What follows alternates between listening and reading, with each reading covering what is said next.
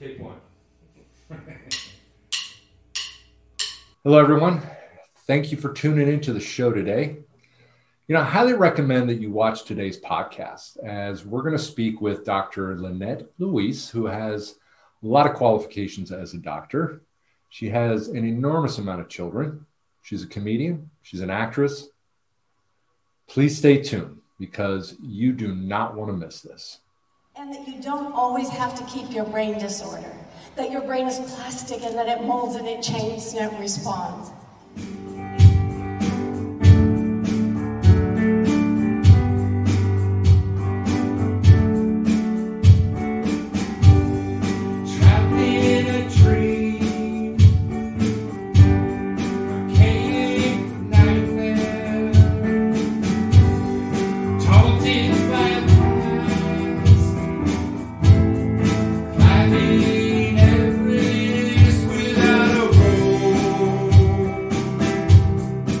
My name's Eric McCoy, and thank you for tuning into the show that promotes highness. And yes, I said highness. Just to remind everyone that this has nothing to do with drugs. It comes from a lot of different ways, and one of them is having the honor to speak with my guest today, Dr. Lynette Louise, or I actually get to call her the Brain Broad. Now, before I do this, I want to give a shout out to all of those people that are struggling with substance abuse and mental illness.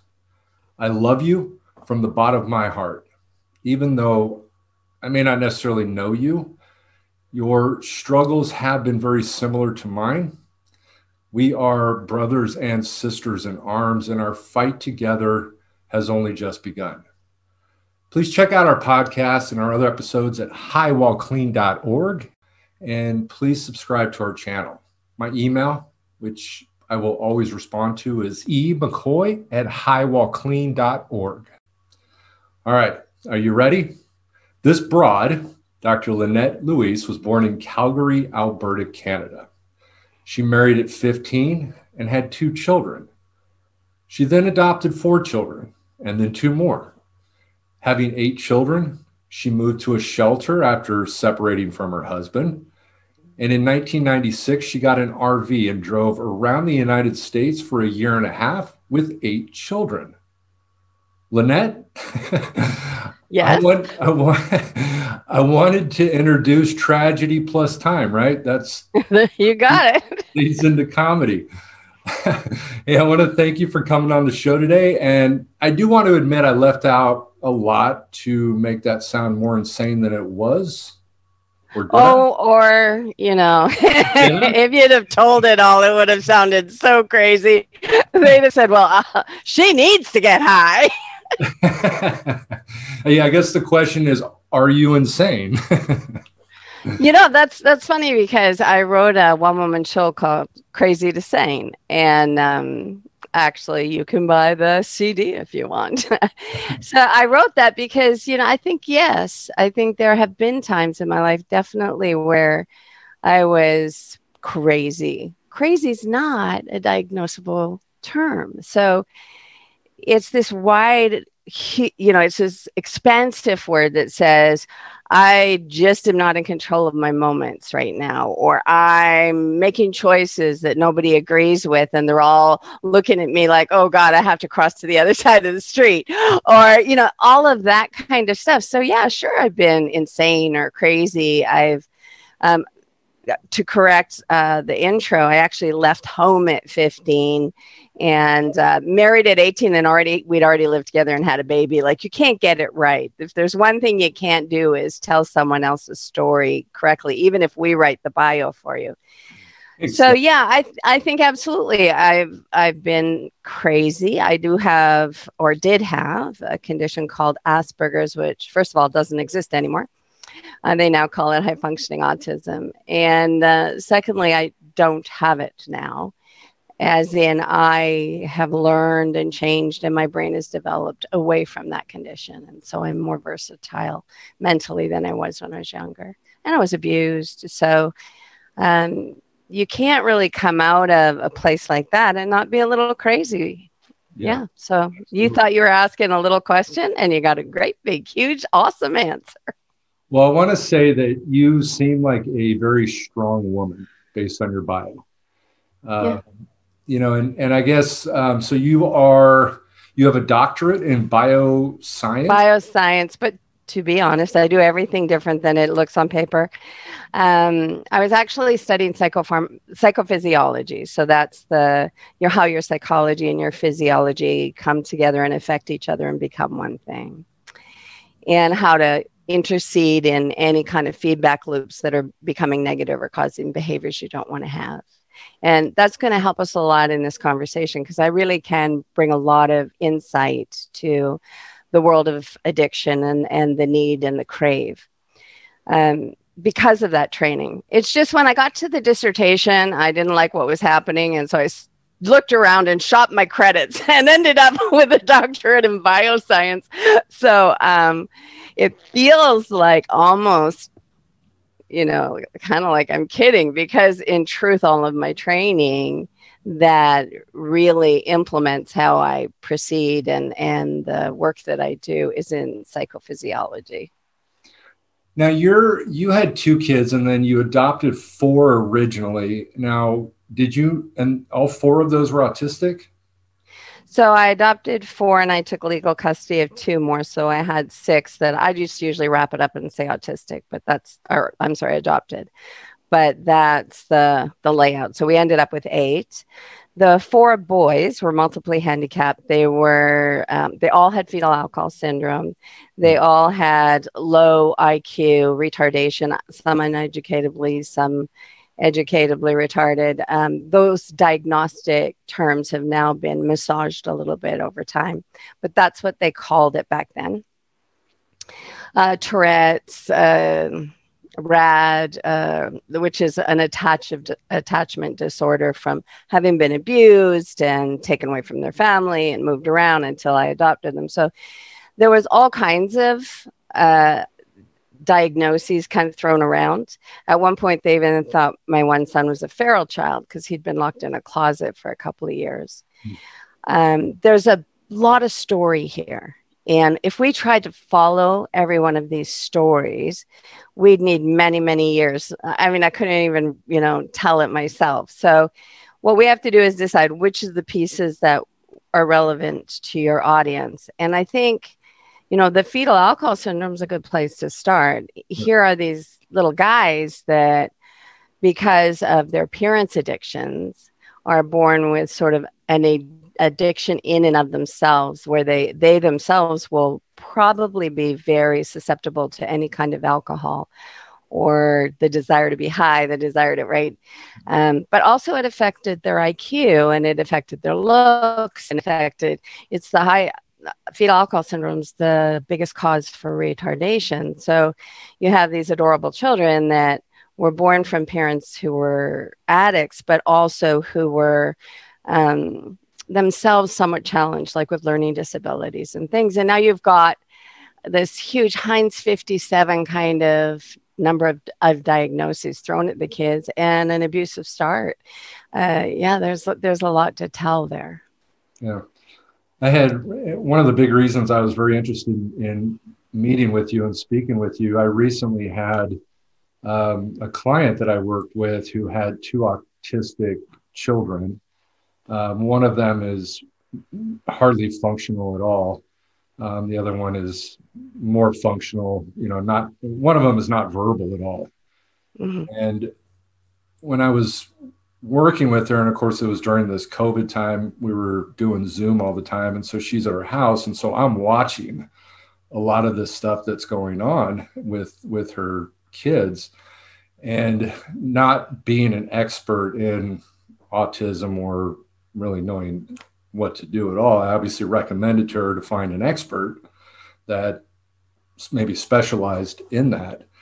And I guess the question I have is, when you're working with autistic children, is a lot of it training the parents? Well, when I do it, yes. But I also go directly to the brain of the autistic child and look at their EEG and use a system called neurofeedback to help them change how they're EEG is functioning, how the brain is functioning. And that in turn changes the structure of the brain and the neurochemistry of the brain. So it's largely changing how the parents are addressing it. But there's a very strong disorder there that needs physiological help and direction. And so it's all of the above.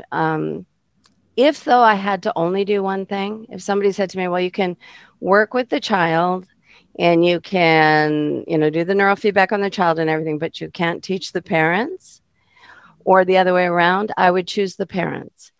And I made the mistake of doing it in the wrong order in the beginning. I thought, wow, I have this system. It really helped my kids. I'm going to really make a difference. And when I didn't get the parents involved enough, it just didn't keep happening. The change didn't keep happening because there's other experts out there. There's other approaches out there, and they're all wanting to jump in and have their 2 cents.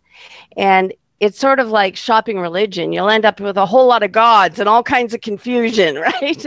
Well, it's similar. You end up with all these experts with all these varying opinions, and you just don't know how to act. And a lot of the parents end up unable to even take action, just sort of overwhelmed by it. So helping the parents is usually the most important piece. And in fact, the opposite of what's normally done.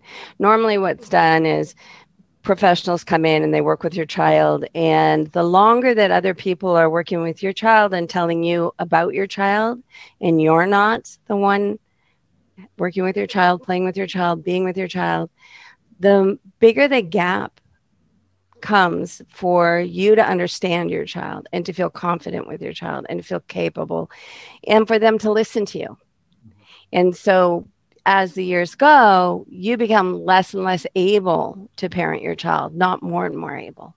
And then there's this idea that circulates in their head that, once they're normal or once they can do all these things, then they'll listen. Please, neurotypical kids don't work that way. Why would they? Right? Yeah. So it's a lot of lost time. So yeah, you do want the experts, but more than that, you want comfortable, loving parents that are always teaching the child the next thing to learn. There's nothing more complicated than that, really. It's made complicated, but it isn't. So if you have a child who's nonverbal and hitting himself, the next thing to learn is probably how to express and not hit himself. Maybe he's hitting himself because he can't stand it when the radio's on and doesn't know how to tell you that. And if you can help him with pictures or with pointing or with large gestures or with sign language or with writing, then, they can facilitate it to type. Many of these children are very able if you give them the right support. If you as a parent just go, I just need to help him communicate this, whatever it is that's bothering him when he goes in the living room. That's all I need. I don't need more. I need that. And then you go after that. And, the next step always shows up and you're not overwhelmed then. Now, when you say neurophysiology, like changing the brain, are you talking about similar to like neuroplasticity? Well, okay, your brain's always changing, right? That's what neuroplasticity is about. So it's never not changing. It's getting better or getting worse, right? It's growing or shrinking. While on drugs, we're obviously making it worse. Yeah. They're probably compensating in some area of the brain that might be improving. But overall, yeah, they're messing with their neurocircuits and making, all kinds of problems. When you're trying to help someone who has a problem with function and you look at their EEG, this is how I work with it. There's many methods. This is the therapy I like the best. You look at their electroencephalogram. So that's the brainwave activity that's going on. And you see the dysregulation. And then you type into your little computer, what you want them to change. And you only ask for the next step. You're not asking them to go from, way out of balance to normal. I would freak them out anyway. And then they just sit, much like I have this headset on to talk to you. They might have a headset or a couple sensors on that are showing the EEG. and they just look at the screen, much like I'm looking at you, and watch a feedback system or a video game or a movie that slows and stops when you're not operating in the direction of change that we want to see you grow. And that then plays your favorite movie again when it is operating in the direction of change we want to see you grow. So that sounds really difficult and really complex, but let me make it super simple. When you have a little baby and they're reaching for their bottle and they touch the bottle, they get the feedback of, oh, I got it. And their neurons go, we got it. And they make a little recipe, right? And they say, yeah, fire like that. And you're going to move that arm just right. And you're going to get it. Now, how do we grab the darn thing? And it's really the same process. We're giving this information that that nature gives you, that life gives you, that parents give you when they say yes or no to you. When they go, or ha, right? They're giving you these messages. And your brain is looking at the pattern and saying, oh, I like that happy smile. Oh, I don't so much like it when she looks at me like that. And that's how you're affecting each person all the time and yourself. And so our neuroplasticity is just us living, breathing, changing, growing because of the things that are happening and the thoughts that we're having and the way that we're interacting. And I am able with the neurofeedback system to guide that change. Now, so I teach at a school for people working to become substance abuse counselors. And we talk about a lot of this stuff, like physiological effects, related to obviously drugs and alcohol. We talk about neuroplasticity and the, changes that occur when we do use drugs, the old brain, the new brain, how, anytime that we put something in our body from outside, our body changes to adapt to whatever it is. We go from, homeostasis to that new state of allostasis, that new norm that we've ultimately created. And then with the, as a result of the neuroplasticity, obviously when people stop using drugs, they go through withdrawal symptoms as their body and brain is working to reverse and go back to functioning as well as it can with whatever you have left. What would be some recommendations that you have for helping that process? I mean, we talk about the acute withdrawal, then you got the post-acute withdrawal, which are potentially long-term symptoms that people have in terms of things that they can do to improve their brain, maybe speed up the process. Okay. So I really love the arousal model, and I'm going to share a little piece of that, whet your appetite a little. Because once you grok even just a piece of that, you can help yourself on your own. You can come up with your own answers. And that's probably more useful than me saying A and B and then it doesn't fit you, right? Let's roll this tape back a little bit. When you said, that you start out with homeostasis and then you add the drug, I would argue that you don't. That I do not believe there's really more than a 0.000009% of the people that started with homeostasis and end up addicted. If you're a balanced individual and you're comfortable in your own skin and you have a great outlook on life and someone brings drugs to you, unless something really weird happens, some really unusual circumstance, you'll probably say no. But let's say you do it, or let's say they do it to you. You then would go, I left homeostasis. I was in this balanced, comfortable place. I got super excited. Let's pretend it was cocaine. I got super excited and super driven and I wrote 3 screenplays. It was awesome.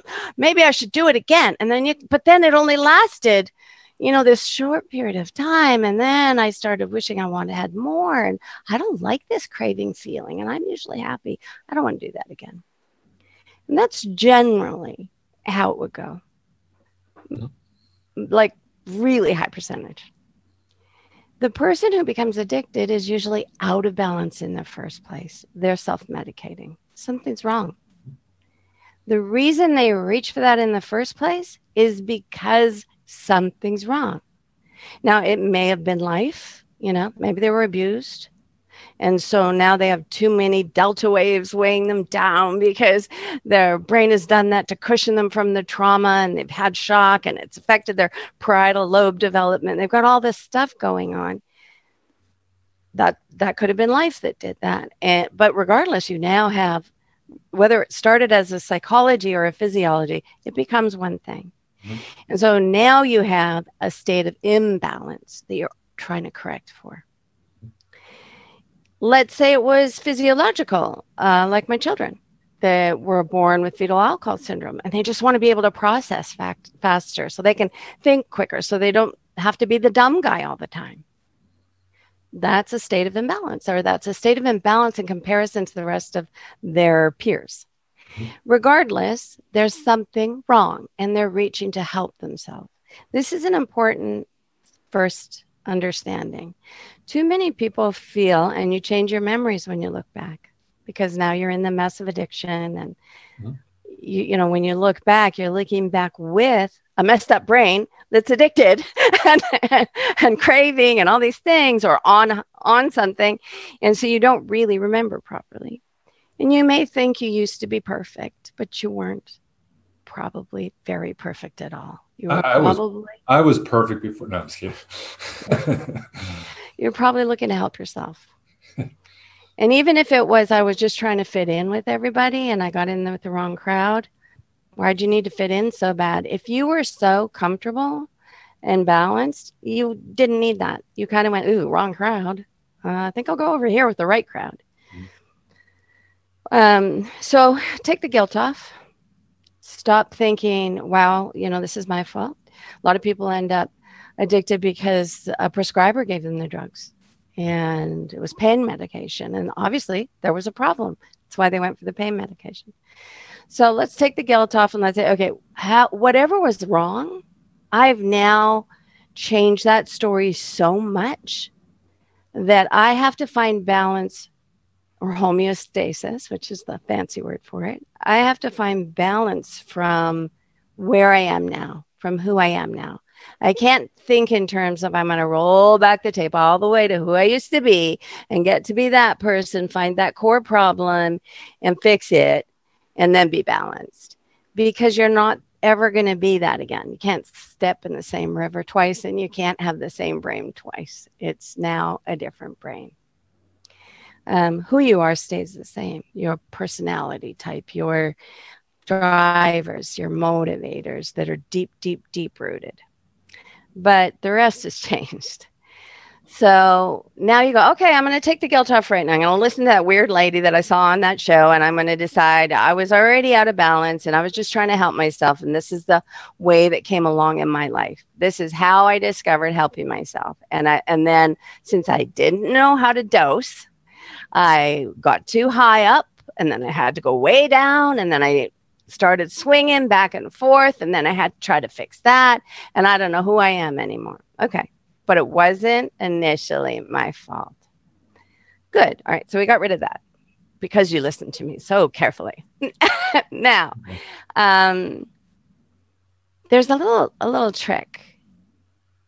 No matter what step you're at in life, is if you just say, I want to take the high road. And I have different ways of saying this, but since this is called High Well Clean, this is a good one to use. So the high road's going to be a different road every time, right? With every choice. But you'll always at least have two options. And if you just say, okay, which one's the high road? And you don't mean using, right? So is the high road leaving before I hit her? Is the high road reading this book instead of playing another video game? Is the high road, whatever it is, just ask yourself, okay, I'm going to take the high road. Now, the high road is more empty than the low road. Since it's more empty, it's less stressful. There are less people choosing the high road. So you just got rid of a little bit of your stress because you knew what question to ask yourself and you knew how to find the answer. Go for the high road. And you got rid of a little more stress because fewer people are making that choice. And so you're going to have less overwhelm. Remember, we were talking about autism, and I said, the parents, they just get sort of overwhelmed and they can't take any action from all the experts. We have that everywhere, right? We have it in politics. We have it in schools. We have it at work. We have it with our families where we just go, I don't know, we go to the department store. I can't pick a pair of pants. It's overwhelmed. So if you know what question to ask and you just go, okay, what's the high road right now? Not buying it because I'm a shopaholic. Okay, I'm going to step away. Whatever it is. And then you realize, okay, there's fewer people grabbing at me, trying to keep me in their club. So when you're an addict, there's all kinds of people want to keep you in their club, right? They can't stand to see you get better because then they have to see themselves not get better or be challenged to maybe have to take the high road, and they're not ready to take the high road. I don't want to take the high road, right? So they don't want to see you get better. So you're going to say, I'm going to take the high road, and you're going to turn your eyes to that answer, and you're going to go there. And if you made a mistake and you didn't go there, and then you ask yourself, oh, why did I use again? Blah, blah, blah, blah, blah. I want you to take the high road then and let go. Okay. So I did. Now I have that experience and I know it really sucked. I was getting so far. Okay. What's the high road today? The high road today is to not beat myself up so much that I feel miserable and I have to use again. Right. So take the high road, take the high road, take the high road with every little step. Remember I said with autism, just help your child with the next step. Life's just another step. So whether it's addiction, no matter what it is, just the next step. And the next step, before you know it, you've gone a long distance. And the people that don't want you to get better are way back there. And you've got a different crowd of people that are more supportive. But it begins with you. So these are sort of psychological things that affect your physiology that you can help yourself with.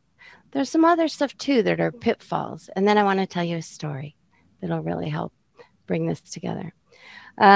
There's a real pitfall in calling yourself an addict for the rest of your life. Even though you know you can't use giving yourself a name or a label that you believe you have to have prevents you from getting the final distance. And believing that you are powerless and that you need God. I'm sorry, AA, I love a lot about you, but there's this one thing we're going to talk about, that you need God to have the power over you. That's fantastic for a while. Just like calling yourself an addict is fantastic for a while. But there's a point that you'll reach when you ask yourself what the high road is, and the answer will be, I'm not an addict. I just don't use. I am the strong one. I can help myself. Okay, I got to say something. You are amazing. And I say this, I really say this wholeheartedly because I bring this up all the time, that when we label ourselves, we limit ourselves. And when I talk about these things, especially with the big 12-step guru type people, I was heavily involved in the 12 steps. There's a lot of issues that I find with the 12-step program personally, just for me. I agree with you wholeheartedly. If I continue to tell myself I'm an alcoholic, I'm an addict, right. Well, what do alcoholics do? What do addicts do? They drink and use. And right. So I love that you said this. Good. That is, we are completely in line with that. That's fantastic. Thank you.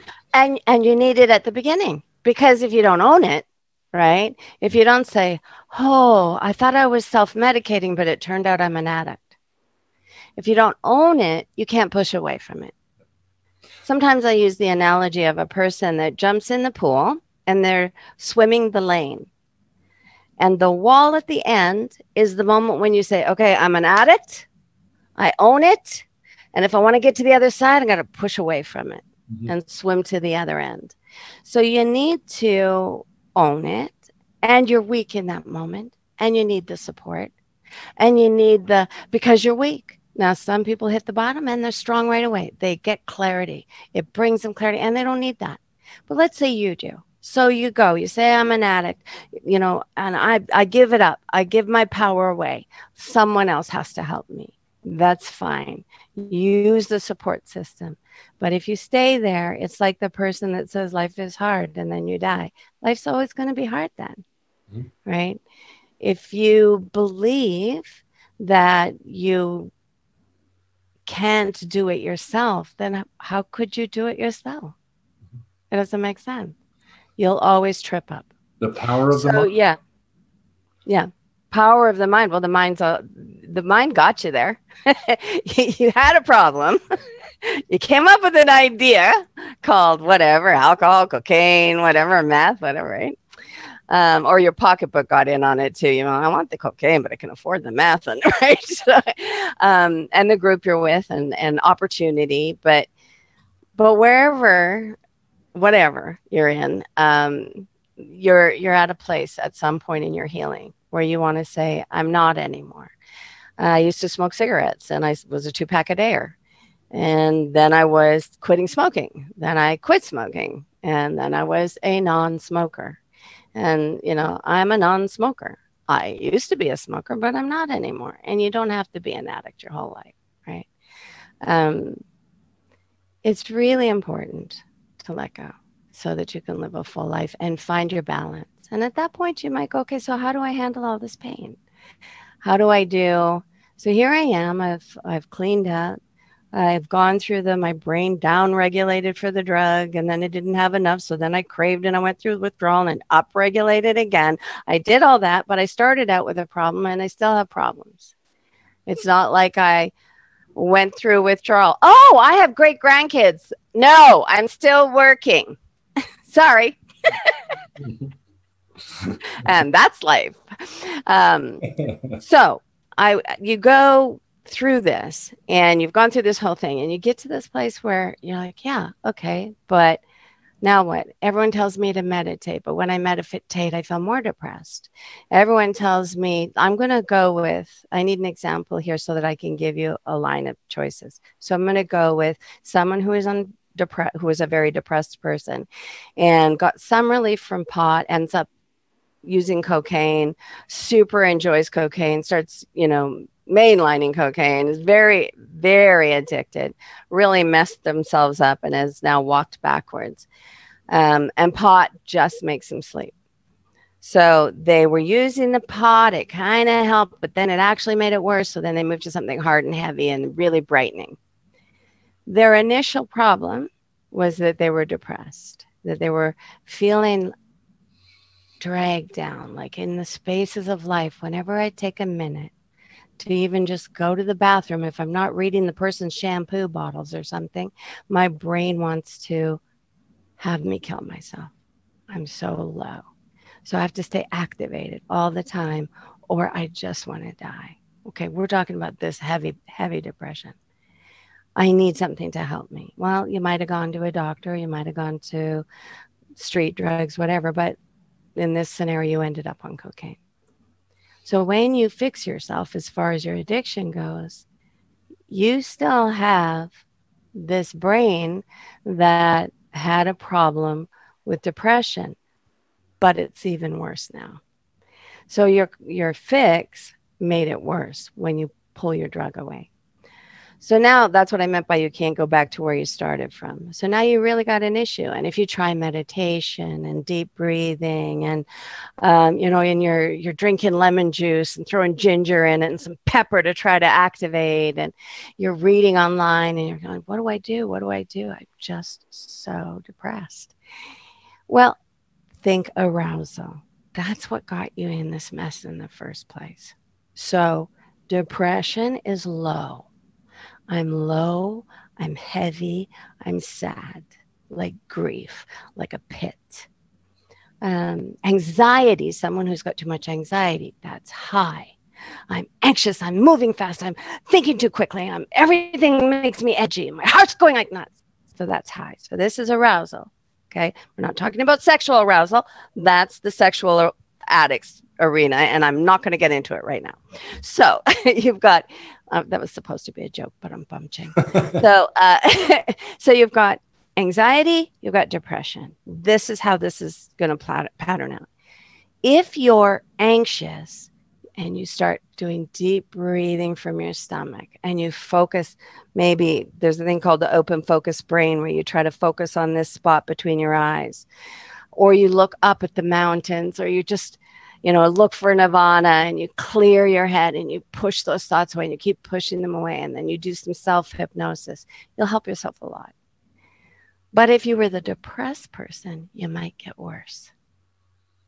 So you might find yourself sitting there going, well, I'm okay in that moment, just like when you were going pee and reading the shampoo bottles in the person's bathroom to keep your mind activated. When I stay focused, when I make myself think, when I listen to my breathing, when I do all this stuff, I'm okay in that moment. But the minute I let go, I feel even worse. It's because those things increase alpha and theta waves, which are low frequency waves. And you're already bathed into much low frequency wave behavior. So you're disconnecting from the high beta stuff you were reaching for as an addict. Life has that stuff in it. But so go for that. Go for the high beta stuff. Turn the rock music on so high and so loud that you can't help but dance and scream and sing it out and make yourself crazy with fun and excitement, because excitement is like anxiety. It's high frequency. A lot of the times these people that have this depression, they'll end up being, rock climbers or cliff jumping. Don't go so high, even in this natural cure, that you die. Adrenaline junkie is sort of using your internal self to self-medicate, right? To go, I'm kind of this low person, so I'm using adrenaline to offset that. Mm-hmm. Look at your patterns. Think about this sort of balance, and you'll be able to say, wait a minute, that's why that doesn't work for me. It's not that I'm such a loser. I'm not so broken that even though meditation works for everybody, it doesn't work for me because I'm so broken. No, it doesn't fit you. One person likes deep massage. Another person says, stop touching me. You're who you are. You're out of balance, and you want to offset that a little. And once you offset it, you have choices. You can offset it big like you did with the cocaine, right? And end up an adrenaline junkie. Or you can offset it just enough to get yourself out of the depression and maybe in a little boredom. Okay? And then with a little more next time, you'll get a little bit out of that and a little bit out of that. This is a journey you got to walk. If you do use the adrenaline, okay, but don't make it a habit. Yeah, okay, that adrenaline really worked. That music was great. That'll get your adrenaline going without you dying. That's fun.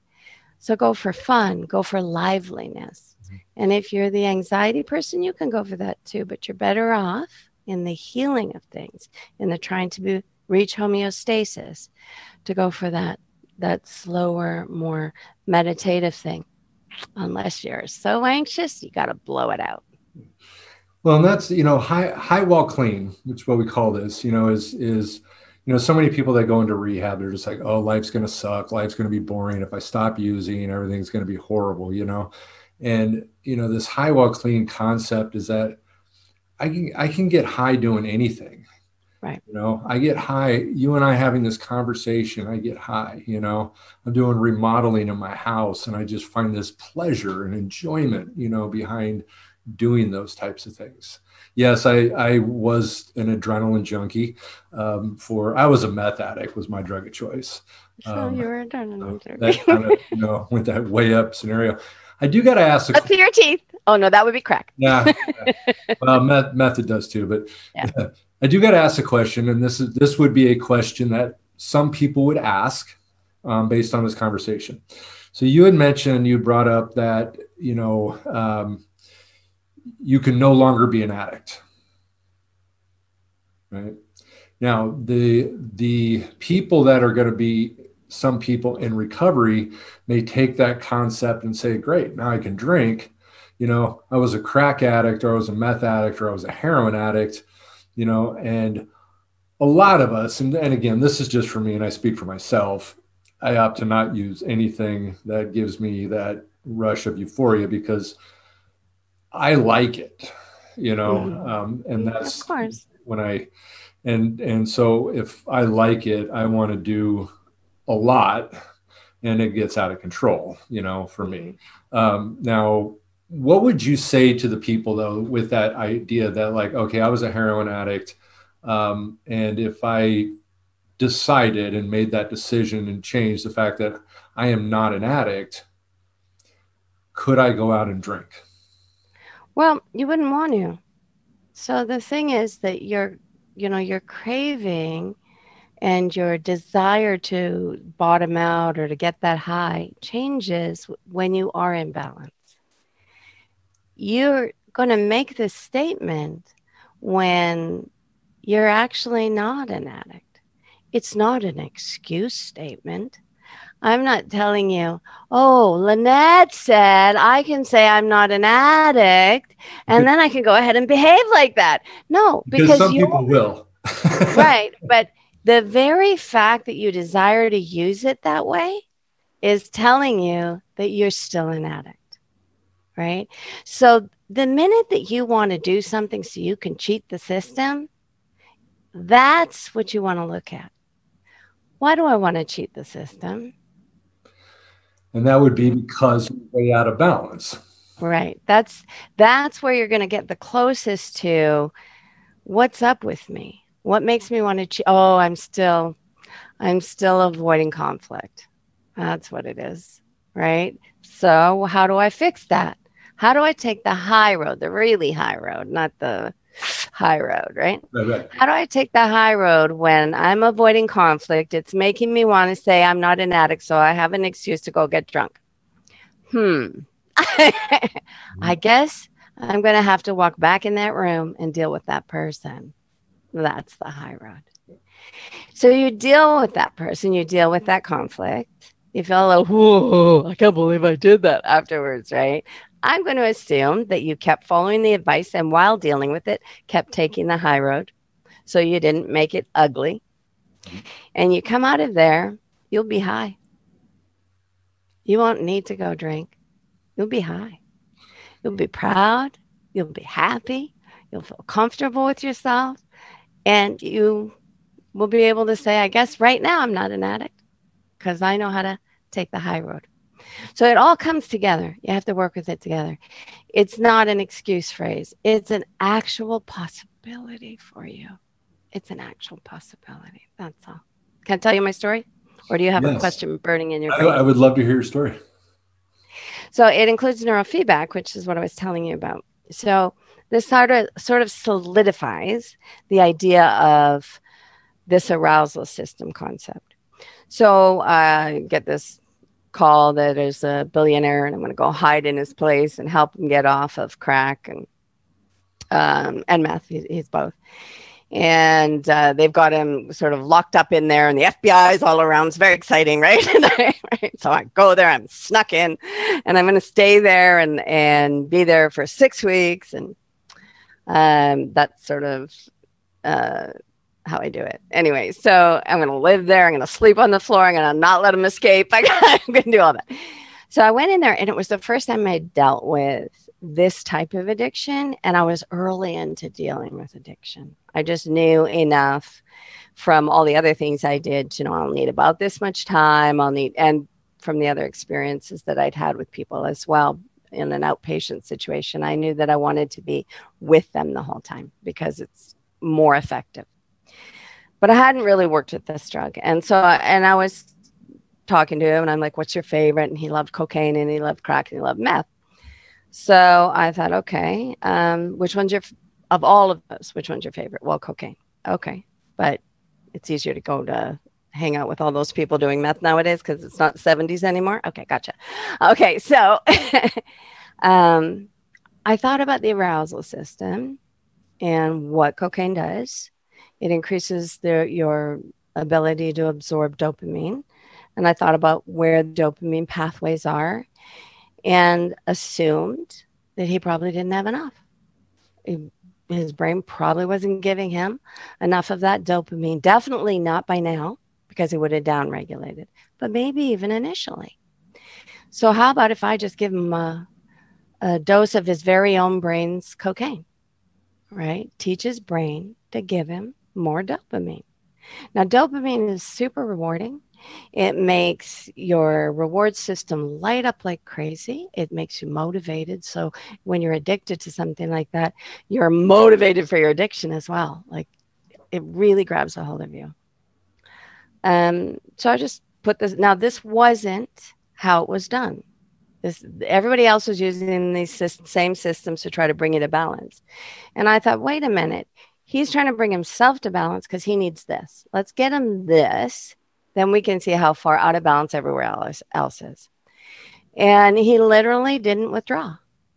He didn't crave. He didn't. And now, by the way, he's a big producer and has been for a long time, put out lots of great movies, and you can got me to thank.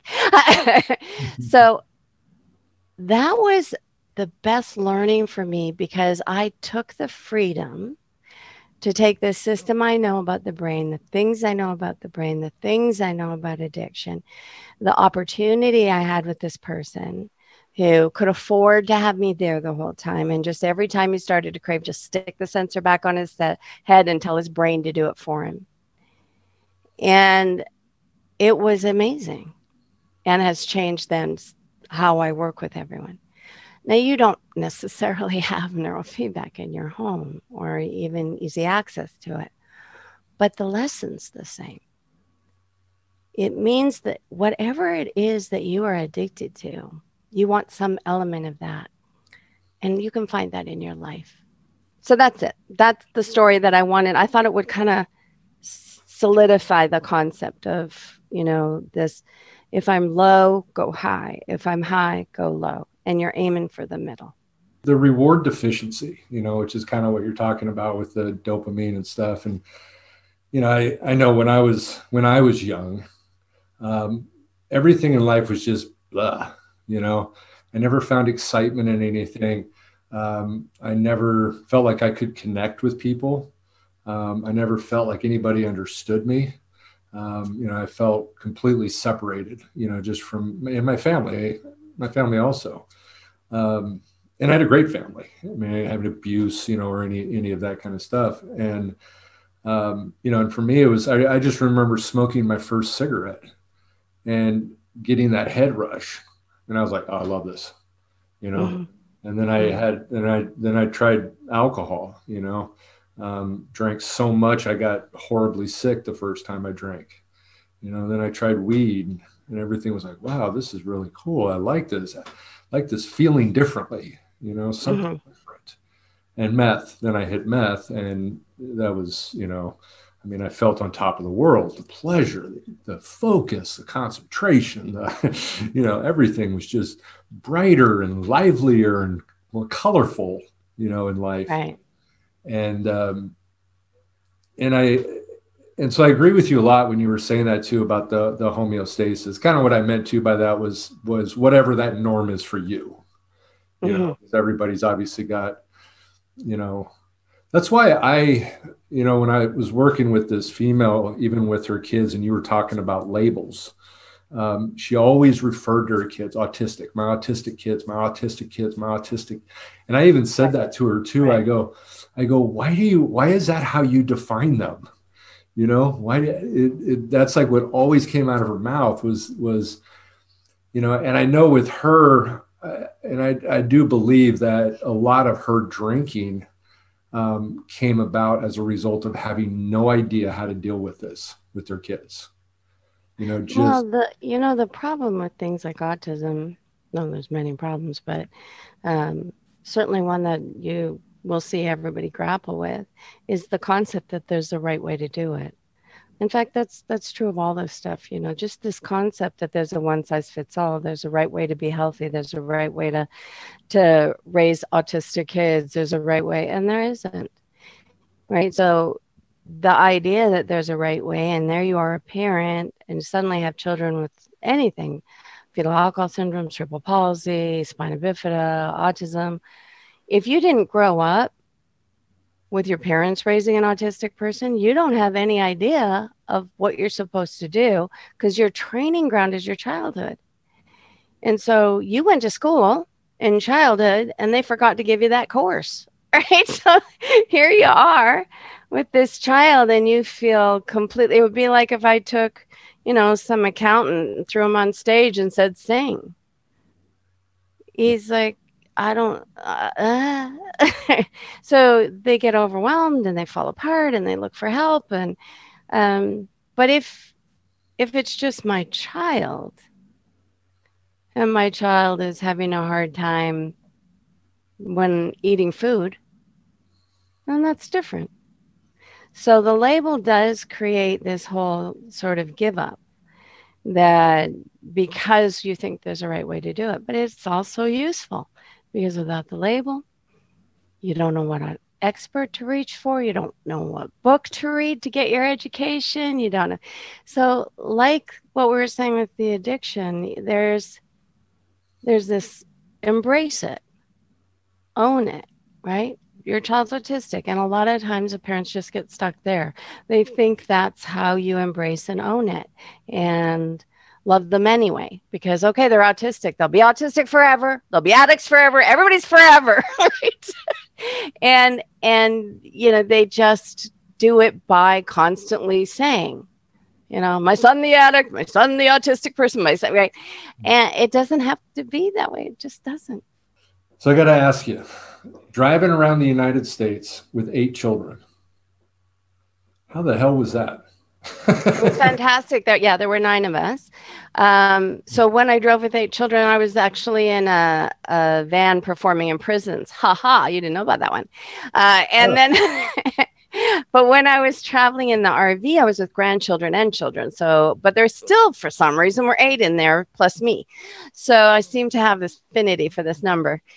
I'm going to just sort of hit on, it was great, by the way. It's one of my favorite memories, that and the prison tour. I love putting the kids in these vehicles that I know where everybody is and they can't spread out too far. Right, it's safety. No, the RV thing was brilliant of me, and it's a great example again of how you help yourself by looking at the circumstance, looking at the problem, and letting your mind free to find an answer. So these 4 multi-handicapped, autistic, fetal alcohol syndrome, Tourette's, all this other stuff. These 4 kids were really struggling. School hadn't helped them. I couldn't figure out how to find the right school. I was sick of moving and trying to find the right situation. I was at a meeting, and it's called an IEP here, and that's when they're all sitting around talking about your child, right? And when they're old enough, they get to sit there too and listen to everyone hate them. And so my son's sitting there with me, just one, because you're doing one at a time. And they're talking about him, and I can tell they don't like him. And I just went, wait a minute. Does anybody here like my son? And they all looked away. Wow. And I said, well, Chance, I guess we're leaving. And then I turned around and said, how do you homeschool in this state? And they said, you just tell us you're homeschooling. At that time, that was it. It was Texas, by the way. And so I said, I'm homeschooling. Let's go, guys. And I went and got everybody out of their classrooms. I'm like, well, I don't know how I'm going to do this. So got rid of everything, bought an RV, all kinds of tricks to get to that, but we have to skip over it. So I got the RV, and the reason being, my children had autism. Never mind the other stuff they had. They had autism. It's a social disorder, going to school where everybody bullies you, where they put you into classrooms where you're supposed to be with other autistic people who don't like each other, where they make you sit in on a chair with your feet on the floor and your hands on the table. Builds frustration. It makes you want to hit, and then they have to discipline you for all that. And it never made sense. And I couldn't find the people that would think with me on it. I kept trying new places, new things. And I thought, well, let me think with me. And It's a social problem. So let's put them in holiday environments where everybody is in a good mood. And if they don't like my kids, we drive somewhere else until we find another resort where they're in a good mood. And let's just keep doing that while I teach you the basics of map reading and bank account and paying for things and the stuff you need to know, not the stupid things you're learning at school. Well, I want to thank you for coming on this show. I want to give you an opportunity real quick, and I ask everybody, is there anything we didn't touch on that you'd like to mention? If you know anybody that has autism and you want to share my teaching and my style with them, I have a show called Fix It in 5 that I do where I take cameras with me to work. So there's Uganda has 5 episodes, and that's a woman in Uganda with her child. So it's a single woman and her child. And then I have 5 episodes for an American family, and we're about to post the Israel family. I'm going to do 2 more families. It's a really good show for a family who's trying to understand what to do, what's the point, how to help. I do neurofeedback in it, but I also teach a lot about play and how to respond in a way that's useful. I think it's really worth your time. And you can see it. I put it up on YouTube actually just recently so that people in this pandemic would have access to it. Before that, it was only on the Autism channel. So it's on the Autism channel. It's on Vimeo and it's on YouTube. And if you go to my website, you can find anything. And your website again was? LynetteLouise.com or brainbody.net is more the ADHD, autism, that kind of stuff. But you can get there. You can go to LynetteLouise.com, see all that stuff, and click over to Brain Body too. So, I mean, it's all pretty connected. And if you forget, just go Google Brain Broad. You'll find me. Brain Broad. I love it. I want to thank you, everybody, for tuning in to another episode of High Wall Clean. I look forward to seeing you soon.